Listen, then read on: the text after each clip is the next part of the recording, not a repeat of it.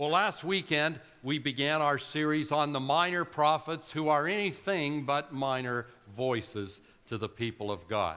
We began with the story of Hosea, and you might like to know that in response to the story of Hosea, 25 people gave their heart to Christ across 4 services last weekend. I would call that a good weekend in the kingdom of God. Well, today we're looking at the next minor prophet. His name is Joel. But we won't be looking at his story because the truth is we know virtually nothing about the prophet Joel and his story. So we'll be left to look at his words. And I think Joel's okay with that because Joel's passion was to promote God, not promote himself. Now, obviously, we're not going to unpack all of Joel's words. That would literally take several months.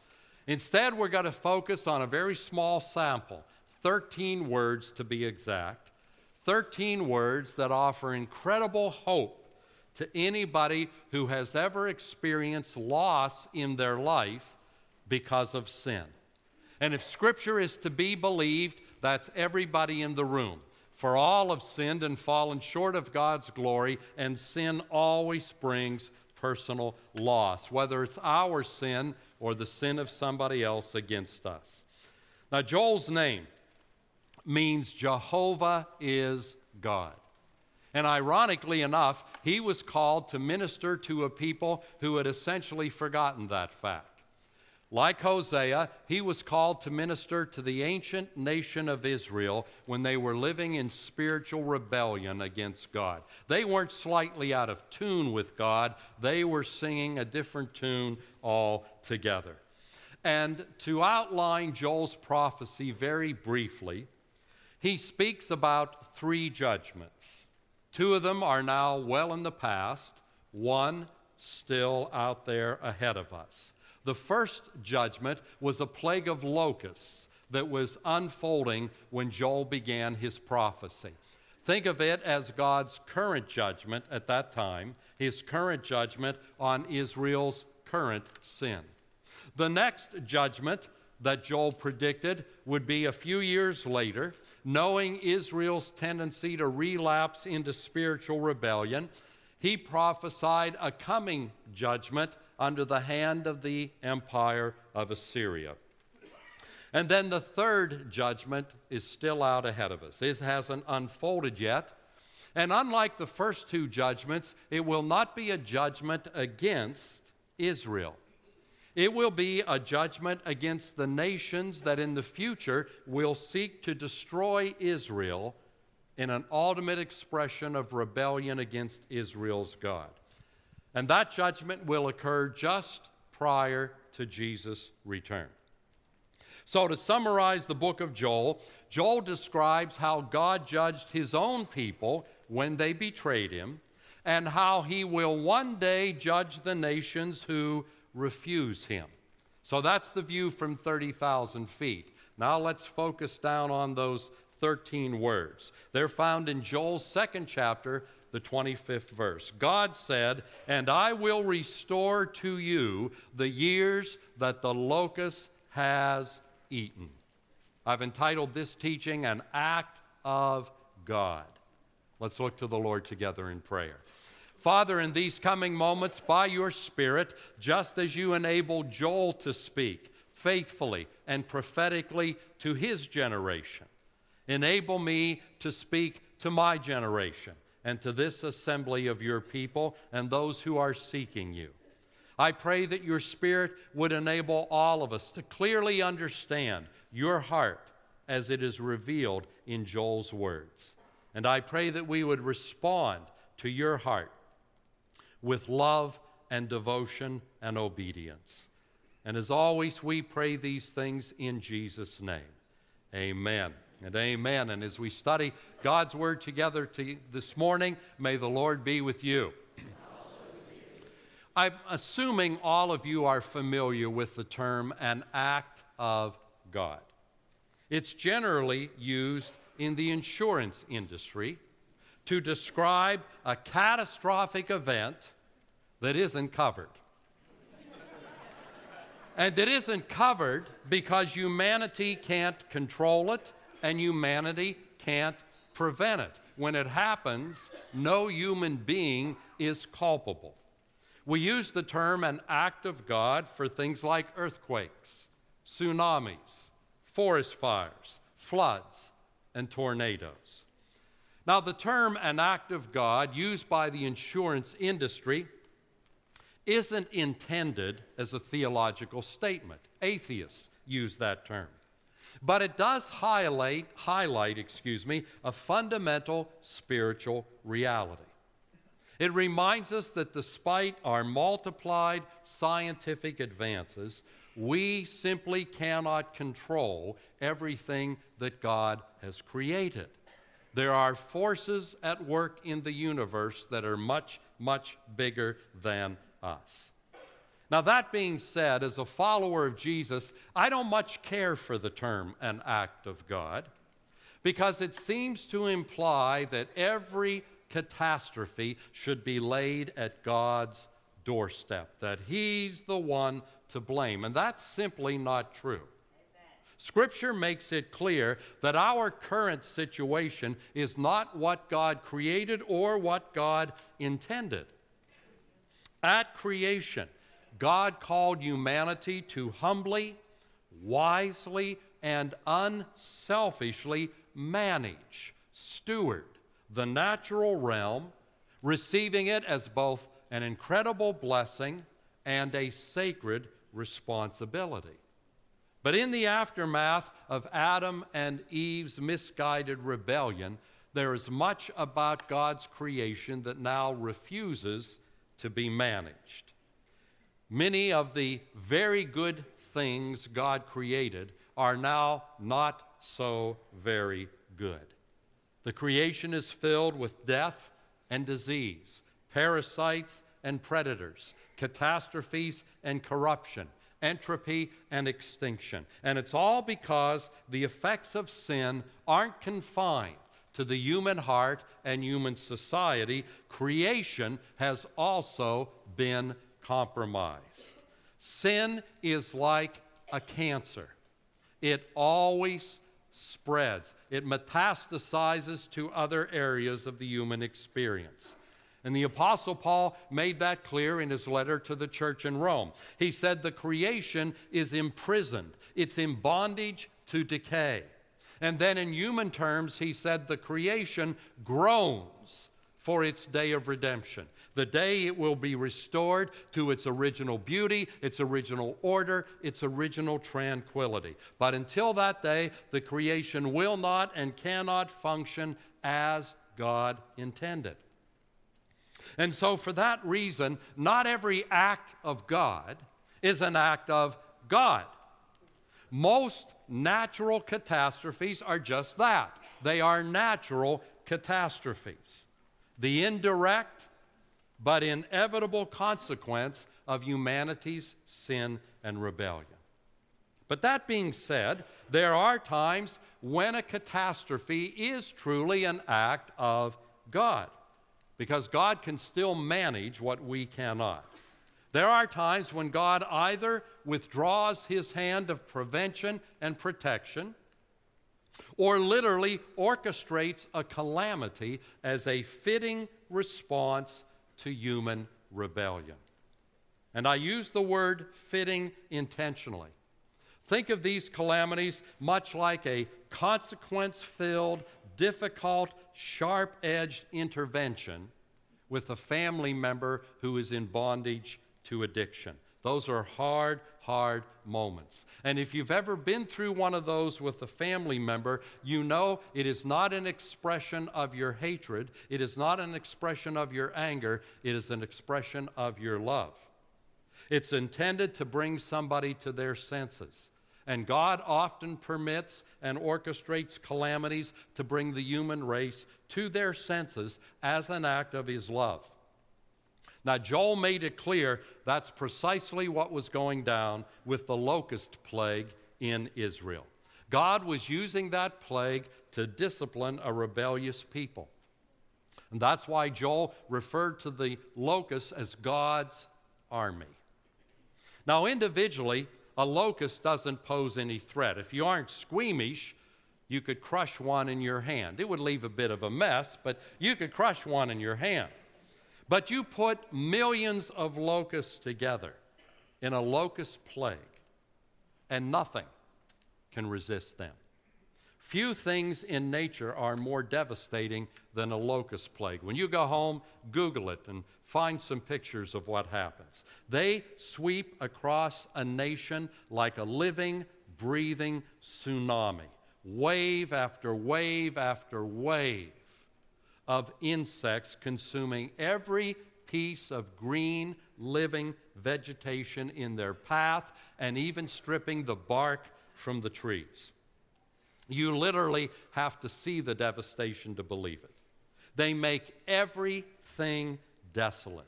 In their wake, they leave famine and disease and starvation. And resisting them is futile. They don't fear anything, they don't stop for anything, and they invade everything. If you kill 100,000, 1,000,000 more walk across the carcasses as they continue pressing forward. And that's what was happening in Israel. And as it unfolded, the nation was being decimated. And God used that as a powerful object lesson to remind them that once sin is unleashed, its devastating effects are not easily limited. That's an important truth because we like to tell ourselves otherwise. We like to tell ourselves, well, I can compartmentalize this sin and just keep it over here in the corner of my life without it affecting the rest of my life. We tell ourselves that, and there's a voice that tells us that, the liar, the father of lies. We act as if we can draw a spiritual line in the sand and say to a sin, now you stay over here, but don't you ever cross that line and affect this aspect of my life. But that doesn't work any more than standing in front of a horde of locusts and saying, all right, let's stop right here. It has never worked that way. It will never work that way. You see, sin is extremely dangerous. If you unleash it in your life, it will have devastating effects that you cannot imagine. So if you struggle with the idea of a loving God fighting against his own people, you've probably never had a family member in addiction. And if you've had a family member in addiction, you know what it is to fight against somebody that you love. And you know the point of the fight is not to destroy the person, but to deliver the person. And that's why in his second chapter, Joel makes it clear that God's goal in fighting his people is never their destruction, it's always their restoration. In a very real sense, when God wins, we win. And if God loses, we lose. And that's why Joel's message was not entirely locusts and gloom and doom. It wasn't even primarily locusts and doom and gloom. It was primarily a message of mercy and grace and hope and forgiveness. Joel gave voice to God's loving petitions, God's gracious promises, and he reminded his audience that God often appeals to straying hearts in what we call the 11th hour, when disaster is right on the horizon, before the clock strikes midnight. When you indulge a sin and it devastates your life and you get to the place where it looks like everything is going to go south, when you're standing at that precipice, God is there with you, offering you mercy. Now, again, we're prone to assume the opposite.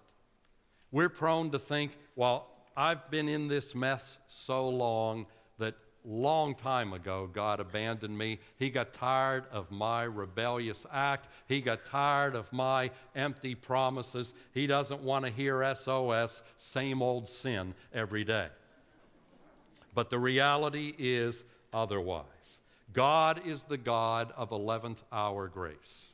At 11:59, when the clock is about to strike midnight, he will be there appealing to you with his love and with his truth. And that's why when you come to the end of yourself, you may be closer to God than ever before. When you come to the end of yourself, you may be closer to God than ever before. And that's why Joel's declarations of judgment are regularly interrupted by God's gracious invitations and promises. And all of them are amazing, but none more amazing than our 13 words. God said, I can restore what the locust has devoured. Remember, once the locusts have moved on, nothing is left. It's similar to a nuclear explosion. Every living thing is gone.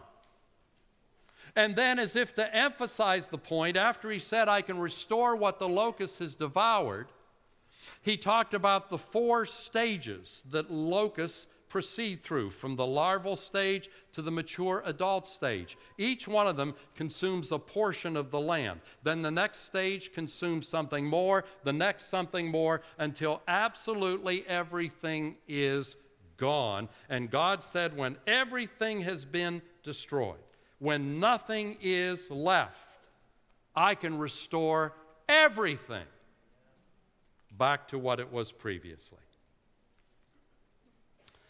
And he's giving us a sobering description of how the soul that embraces sin is stripped of everything valuable until nothing is left, but how our God can and will restore everything. Everything. Now think of what that means. When a past or present sin in your life, whether it's your sin or someone's sin against you, has taken up residence in your soul and gradually stripped you of your dignity and your purpose and your hope and your significance and your future.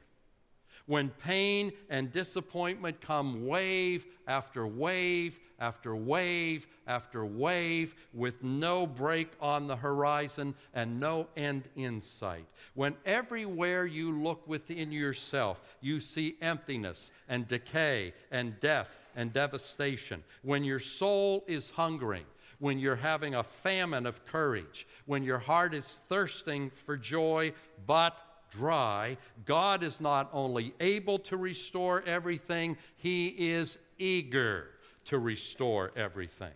When you refuse God's love, refuse God's ways, refuse God's commandments, when you doubt God's faithfulness, doubt God's power, doubt God's promises, when you let the idols of culture set your agenda, your priorities, and your loyalties, when you opt for lust rather than love, when you value possessions more than people, when you pursue cheap trinkets rather than eternal treasures, when you water that root of bitterness until the mature plant suffocates all your joy, when you inhale prejudice and exhale hate, when you look all about you and all the good has been stripped away, God is able to restore what the locust has devoured. When someone sins against you, when you're a victim of rape, a victim of abuse, a victim of neglect, when the soul-crushing weight of shame sits on you, leaving you a prisoner inside your own skin, when the biting words of a parent suffocate your confidence, lower your expectations. When a parent who was physically missing when you were growing up and is now emotionally present every day that you live. When bigotry leaves you emotionally hamstrung. When bullying leaves you emotionally shell-shocked. When poverty ravages the little bit of hope that you can muster, God is able to restore what the locust has devoured. Now, Joel made that incredible announcement against the backdrop of a catastrophe. And as he did, he didn't gloss over the devastation Israel was facing and would face again. He described it in graphic detail. Why? Because if we diminish the horror of evil, we ultimately diminish the goodness of God. Would you read that aloud with me? If we diminish the horror of evil, we ultimately diminish the goodness of God. See, good and evil exist in the universe as polar opposites. And if we pretend that the evil isn't dark, then it lessens the beauty of the light. When we make little of sin, we end up with a very little God. When we make sin small, we make salvation insignificant. We reduce God to just another celebrity speaker at a rally for justice and human rights. And he is so much more than that. See, whenever churches, in an attempt to reach people and be relevant, redefine sin as virtue, and don't describe the awfulness and the horror of sin, they betray their people. They lose those people, and they make grace something far less than amazing. If sin is of little consequence, the cross was a colossal waste of time. It took the cross of Christ to make your restoration possible. Perhaps now you see why I don't particularly like the way an act of God is currently used. Because it limits the activities of God to the locus. It forgets the cross was an act of God. The resurrection was an act of God. Forgiveness is an act of God. Grace is an act of God. Mercy is an act of God. Salvation is an act of God. The church is an act of God.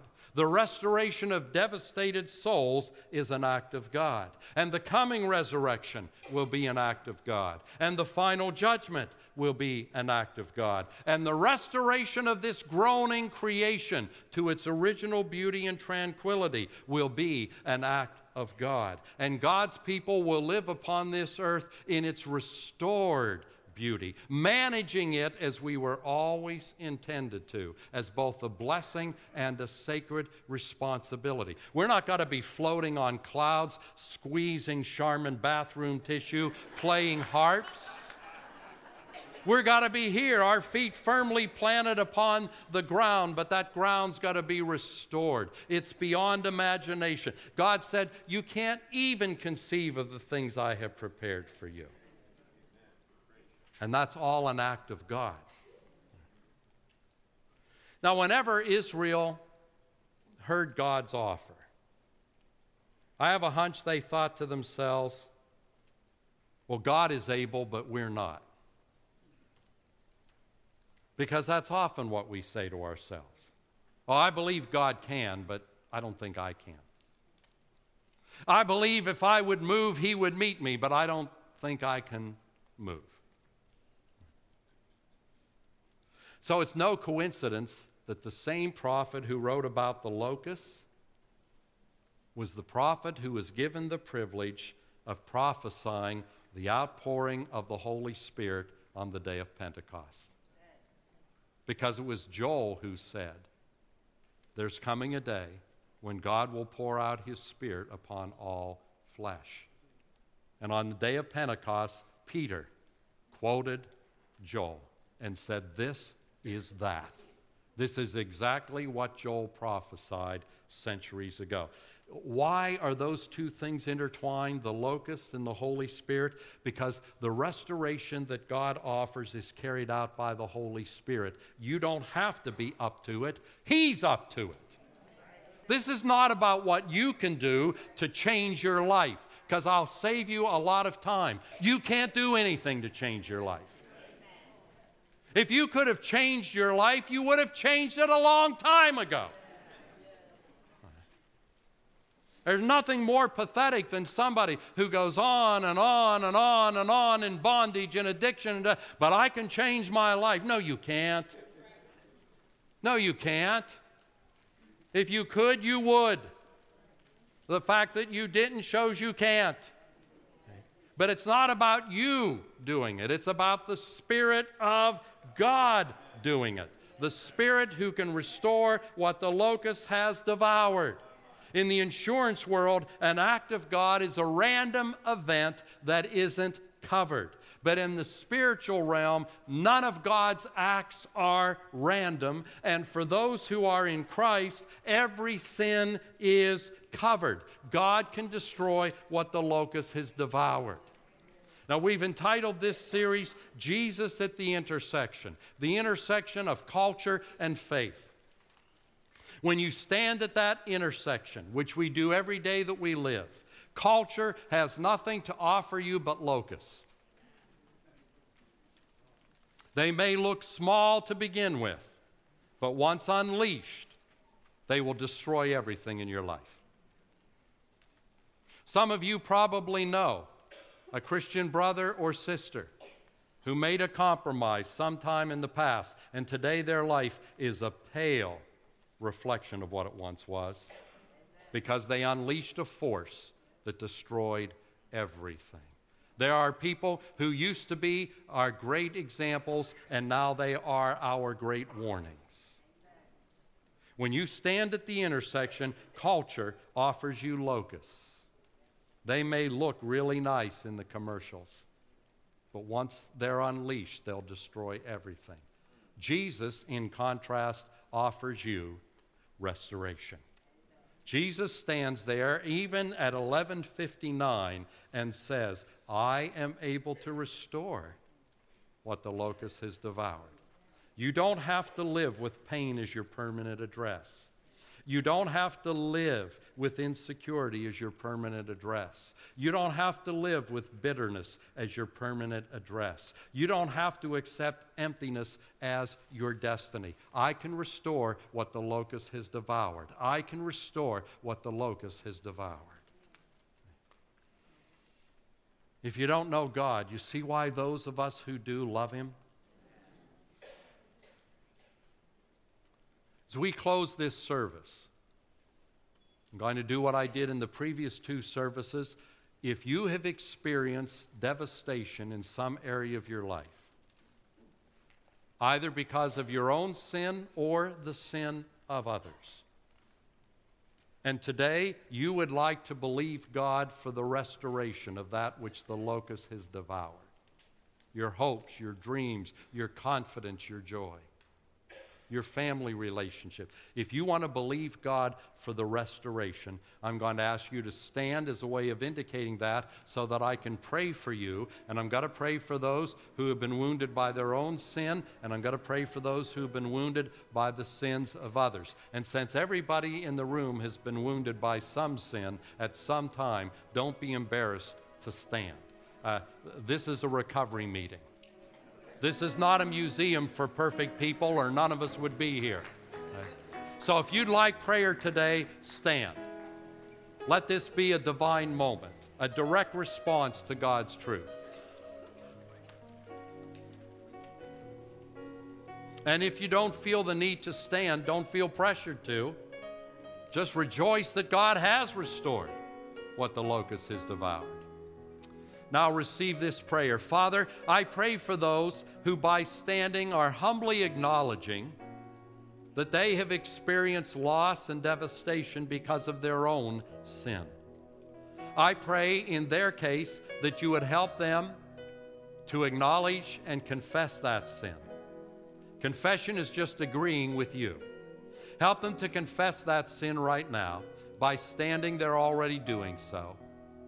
Help them to repent of it, to turn from it, and then help them to ask you to not only restore them, but to show them a better way to address that human need that the locust could never address.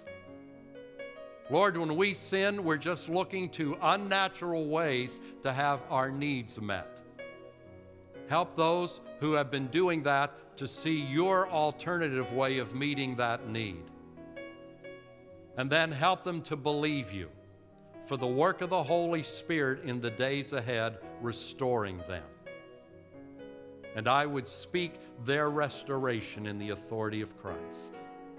And then, Father, for those who have been deeply wounded by the sins of others, I pray you would help them to forgive, because the energy employed in holding on to that offense is not available to them for restoration.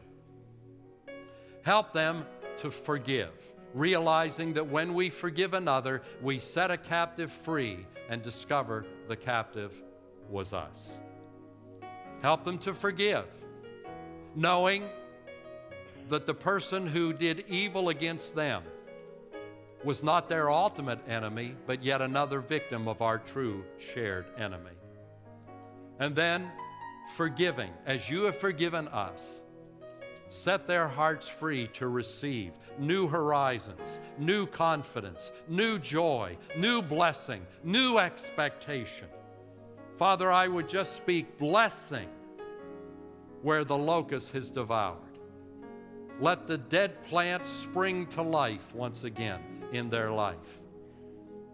And help them when they go from this place today to know that while they're going to take baby steps and then bigger steps, they are now headed in the right direction. And you are restoring what the locust has devoured. And Jesus, we thank you for that act of God on the cross and in the resurrection that made our restoration possible and made it possible for your church to tell any devastated heart, God is able, God is able, God is able.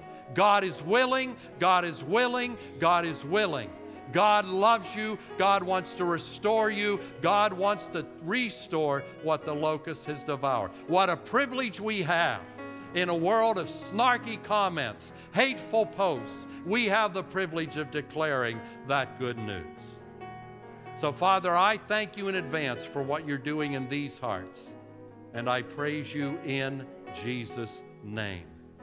Amen and amen. And let's celebrate the goodness of God.